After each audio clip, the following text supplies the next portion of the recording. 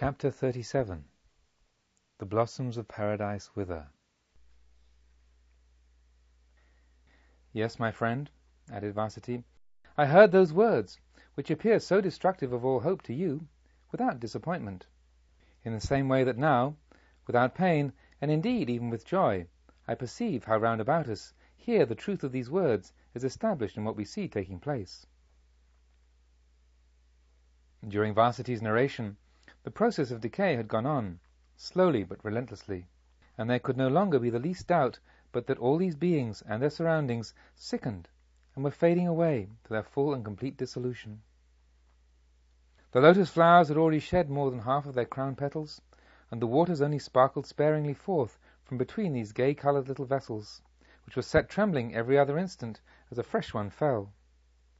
On their flower thrones, divested of all adornments now, sat the once happy inhabitants of the paradise of the West, in positions more or less indicative of utter breakdown. The head of one hung down upon her breast, that of another sideways on his shoulder, and a shiver as of fever ran through them every time an icy blast shook the already thinning tops of the groves, causing blossoms and leaves to rain to earth. The music of the Gandharvas sounded woefully subdued, and more frequently was interwoven with painful discords. With it were blended deep sighs and anxious groans. All that had been so luminous, the faces and robes of the Devas and the Gandharvas, no less than the clouds and the flowers, all gradually lost brightness, and a blue twilight haze appeared to weave its threads about the distances. The fresh fragrance of the flowers, too, which had formerly been such a vitalizing breath to everything, had gradually become a soporific odor, at once distressing to the body and stupefying to the senses. Carmenita indicated the things about him with a tired movement of the hand. How could you possibly feel pleasure at such a sight, Varsity?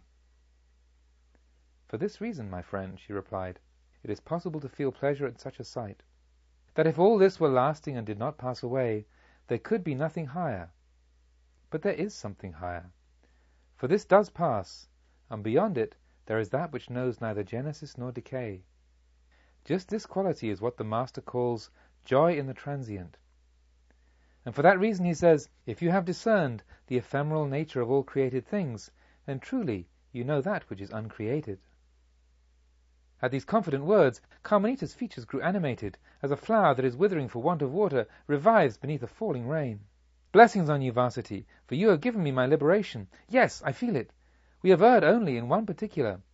Our longings did not aim high enough. We desired for ourselves this life in a paradise of flowers, and assuredly flowers must wither, in accordance with their nature. The stars, however, are eternal.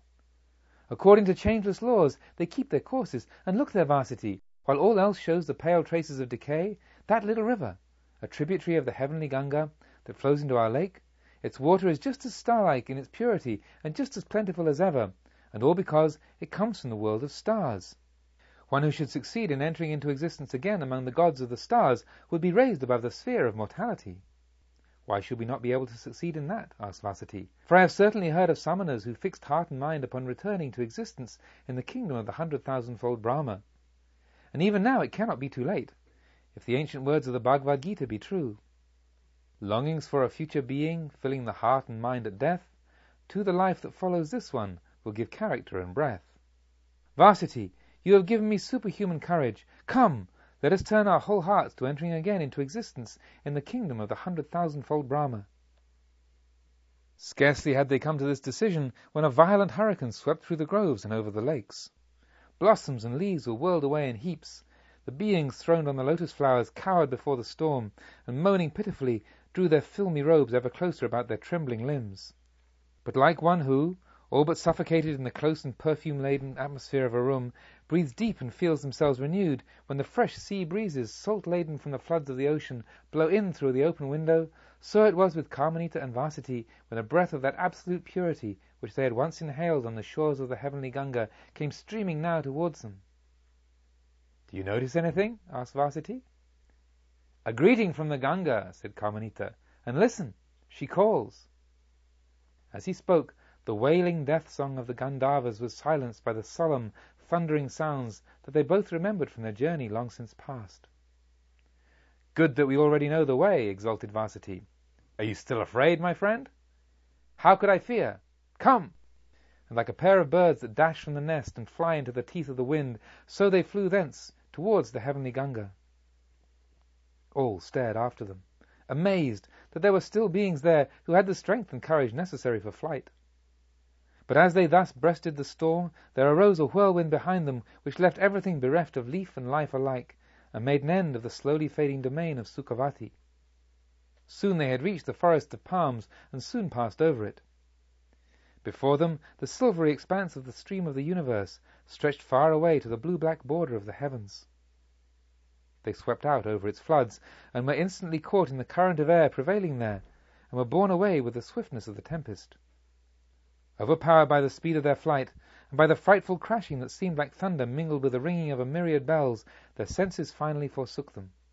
Their mutual life of bliss in the paradise of the West thus drew to its final close. During this time, tens of thousands of years had passed by on earth below.